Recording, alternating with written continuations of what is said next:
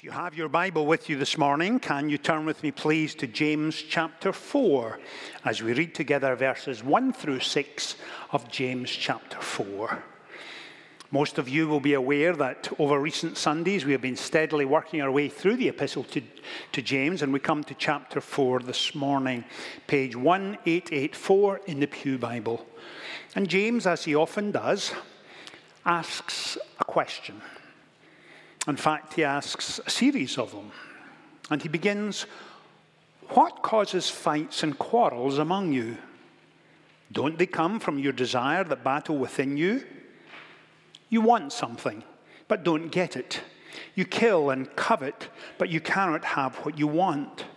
You quarrel and fight. You do not have because you do not ask God. When you ask, you do not receive, because you ask with wrong motives, that you might spend what you get on your pleasures. You adulterous people, don't you know that friendship with the world is hatred towards God?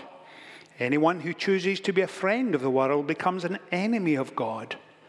Or do you think Scripture says without reason that the Spirit He caused to live in us envies intensely?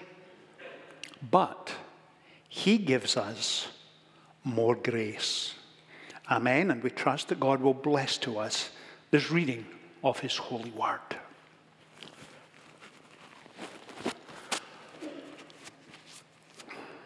Please excuse me as I wipe my nose this morning.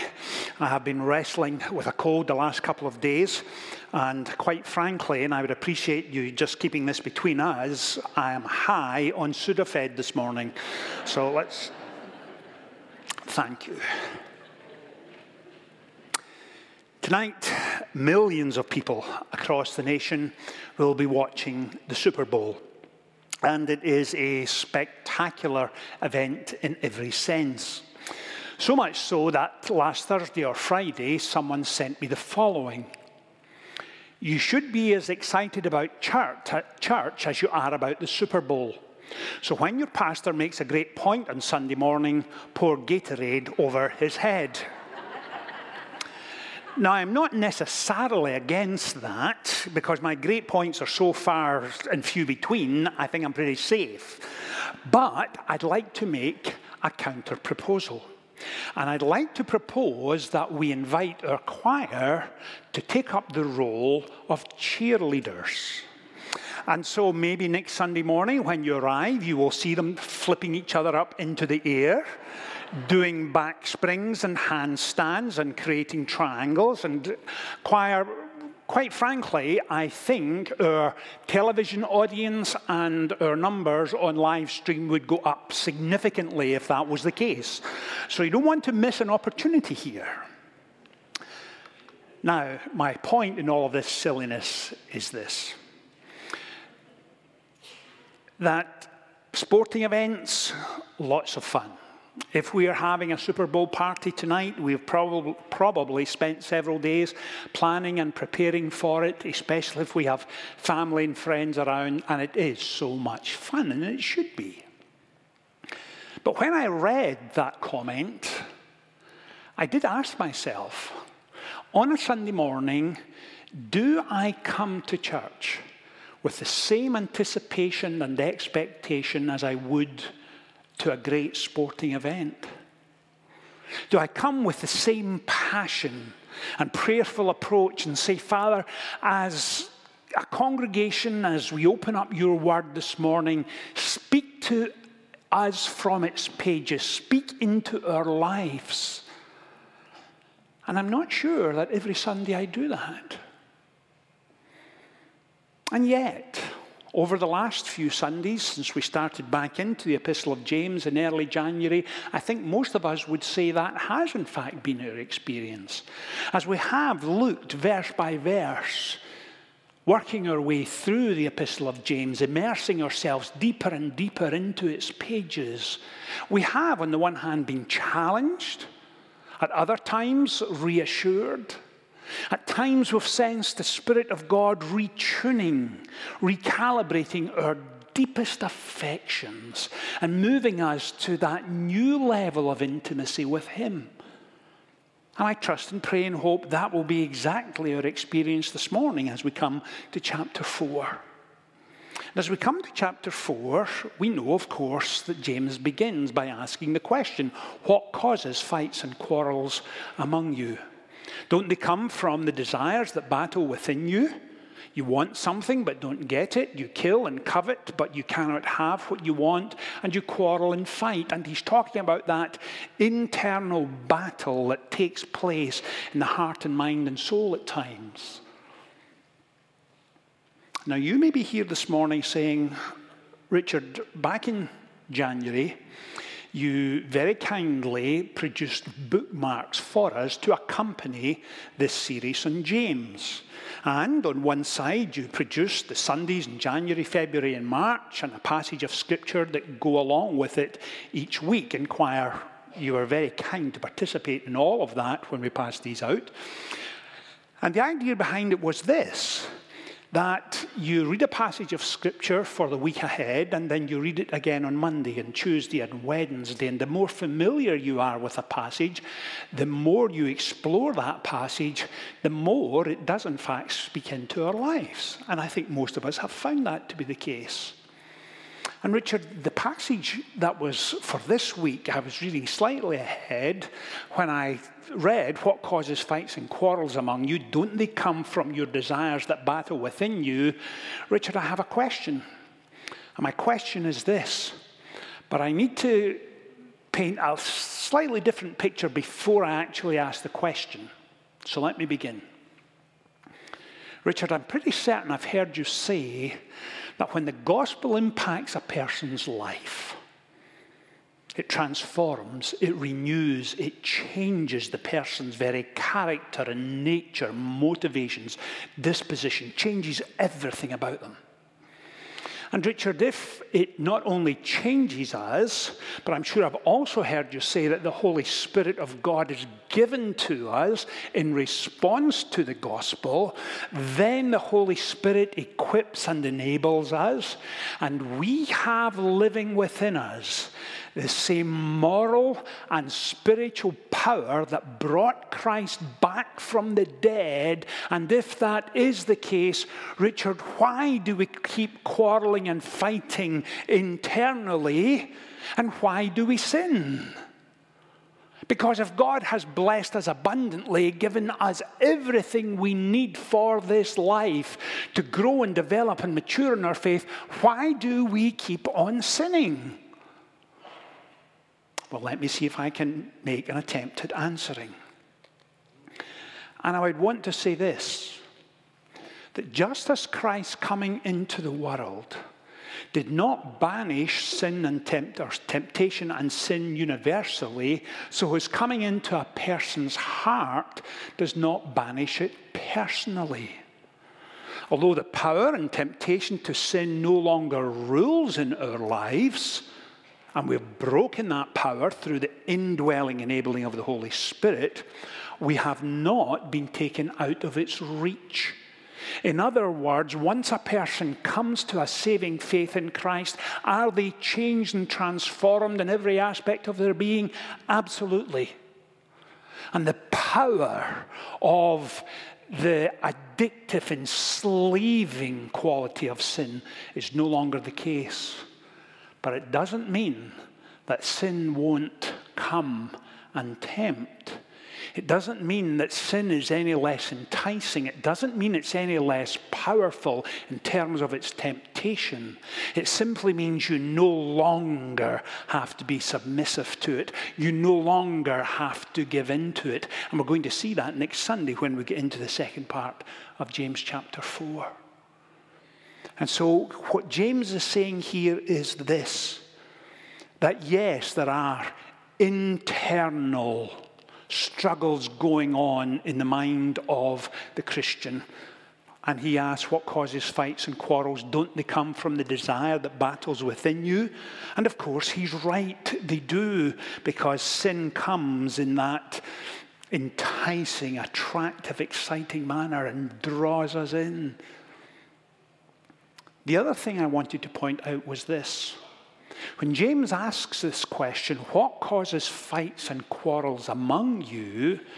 Don't they come from the desire that battles within you? I wonder if James is writing from personal experience. New Testament scholars and historians tell us that James came to faith in Christ, his life absolutely transformed only after the resurrection.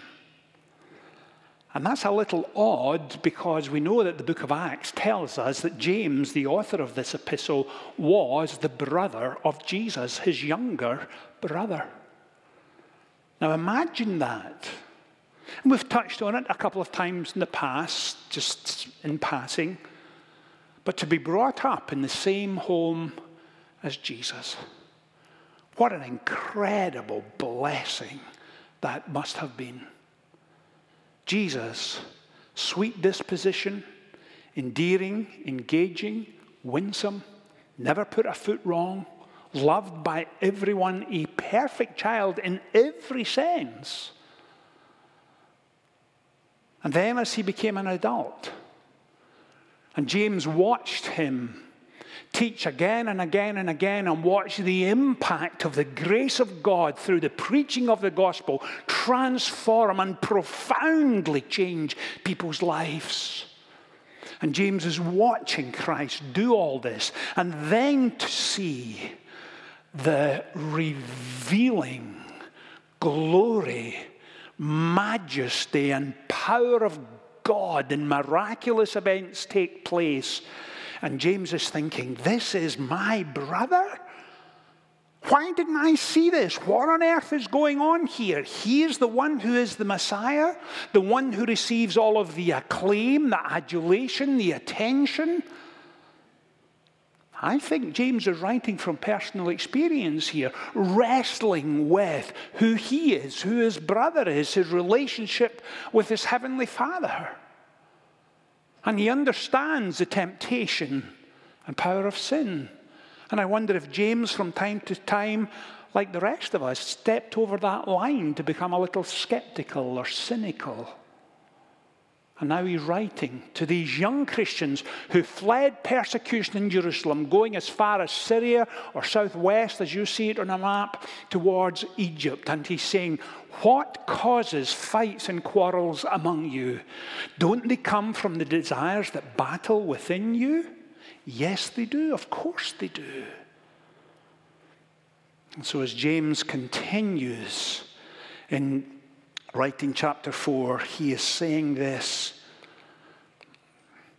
you adulterous people, don't you know that friendship with the world is hatred towards God?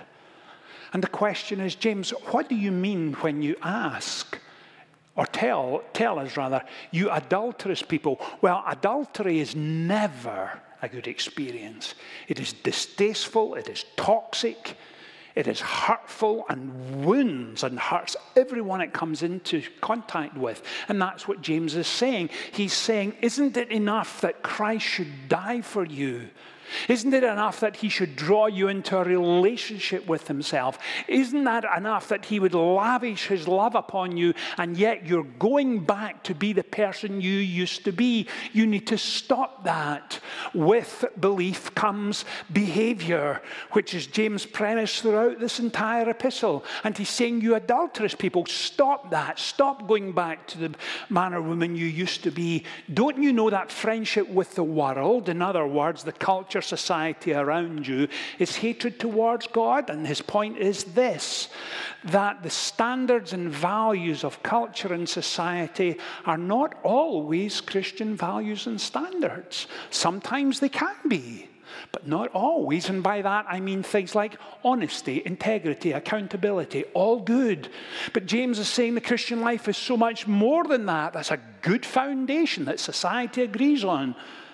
But then James talks of, and you're going to see it in subsequent weeks, holiness, purity, a desire to be Christ-like, be more prayerful, be obedient to his call.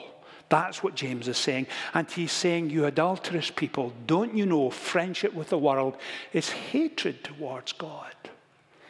Now let me pause for a second and try and illustrate what I mean here. If you know me well, you will know that I have a fondness and an appreciation for the writings of William Shakespeare. And I do enjoy his plays, and when we have Shakespeare in the Park in the summer months, I will go and participate, or I'll watch it on DVD whenever I can. He was, I think, a literary genius, and I think those who teach literature would tell you that. And I have a distinct memory, and I'm sure I've told you this before, so please forgive me if this is too repetitive for you.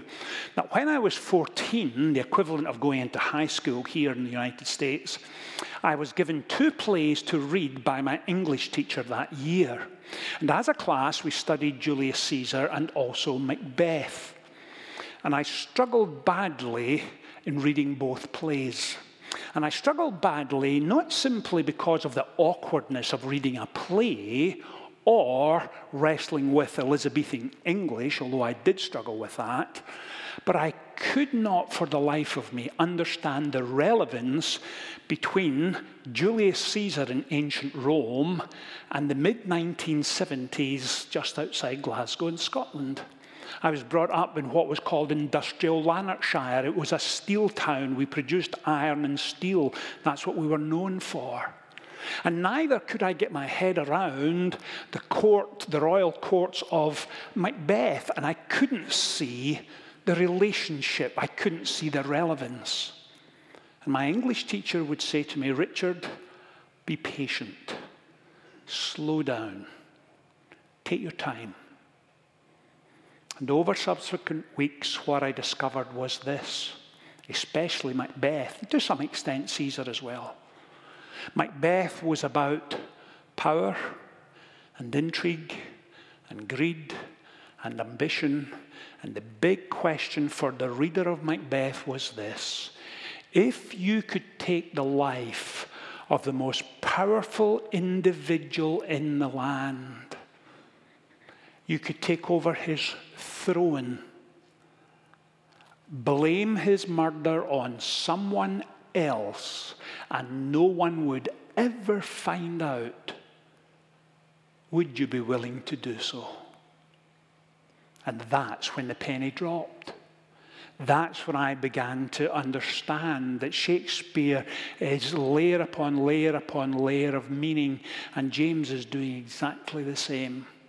And James is saying, and if I can use the parallel, Macbeth was told at the beginning of the play that one day he would be king, and he wrote it off and said no. And then temptation and sin began to enter into his mind, and it began to twist his thinking, and he began to imagine himself as king, and he began to imagine who he could blame it on, and he began to imagine, and that slow, subtle nature of sin began to drag him in and rob him of his life. And that's exactly what James is saying here. Friendship with the world, that unrestrained ambition, the toxicity of sin was beginning to work in the heart of Macbeth, and it ended up in absolute disaster. Just disaster. So what is all of this telling us in terms of what James is highlighting? Well, James tells us this: there is an internal moral battle going on in the heart of the Christian. And at other times he's saying some of it is external, it's out there. It is in the world, to use James's phrase. And he says, but when you come across it, please remember this: but he gives us more grace. And if you underline your Bible or put a tick in the margin, please do so at verse 6. It's right there, one of those great beginnings to a verse. But he gives us more grace. And what James is saying to his readers back in the 1st century and does in the 21st century, he's saying, when things don't work out the way you have planned, when your hopes and dreams have amounted to very little, when you have prayed and prayed and prayed and there is no answer, when you are wrestling with losing a loved one to dementia, when you as a young couple are grieving over a miscarriage and told no one done, and you are hurting and beat up by the circumstance of this world, and your back is against the wall, and you've nowhere else to go, you don't know how to respond, please remember this: but he gives us more grace. For daily need, daily grace. For instant need, instant grace. Overwhelming need, overwhelming grace. And we can stand on his promises, and we can trust those promises that not only has he got you, but he will not let you go. And notice what the verse says. He, not circumstance, not situations, not conditions you're facing. He gives us more grace. He gives, not grudgingly, not reluctantly, not, it's them again. They keep coming back and asking for the same old thing. In fact, 1 John 3 says this: he lavishes his love on us. He gives us, the 3-year-old and the 93-year-old, the freshman and the grandparent. He gives us more grace. He never runs out. He never thinks, well, actually, I don't think I will. He gives us more grace. Annie J. Flint, an outstanding hymn writer in a bygone era. In fact, the hymn is a little dated in terms of its language, but it is no less powerful for that. She writes this: he giveth more grace when the burdens are greater. He sendeth more strength when the labours increase. To added afflictions he addeth his mercy. To multiplied trials, he multiplied peace. When we have exhausted our store of endurance, when our strength has failed ere the day is half done, when we reach the end of our hoarded resources, our Father's full giving is only begun. His love has no limit. His grace has no measure. His power no boundary known unto men. For out of his infinite riches in Jesus, he giveth and giveth and giveth again. He gives us more grace. For every moment of doubt, he strengthens. For each sin, he forgives. For uncertainty, fear, and anxiety, he gives himself. You can absolutely trust him. Let's pray together. Father, thank you for this wonderful passage of Scripture this morning. Thank you that it speaks into our lives, as is so often the case on Sunday morning. And we ask and pray, O God, that the week ahead would be an extraordinary week, quite simply because you take us by the hand and lead and guide and direct us. Strengthen us, please, for those moments when we battle within. Encourage us, uplift us, and enable us, please, to live for you. In Jesus' name we pray. Amen.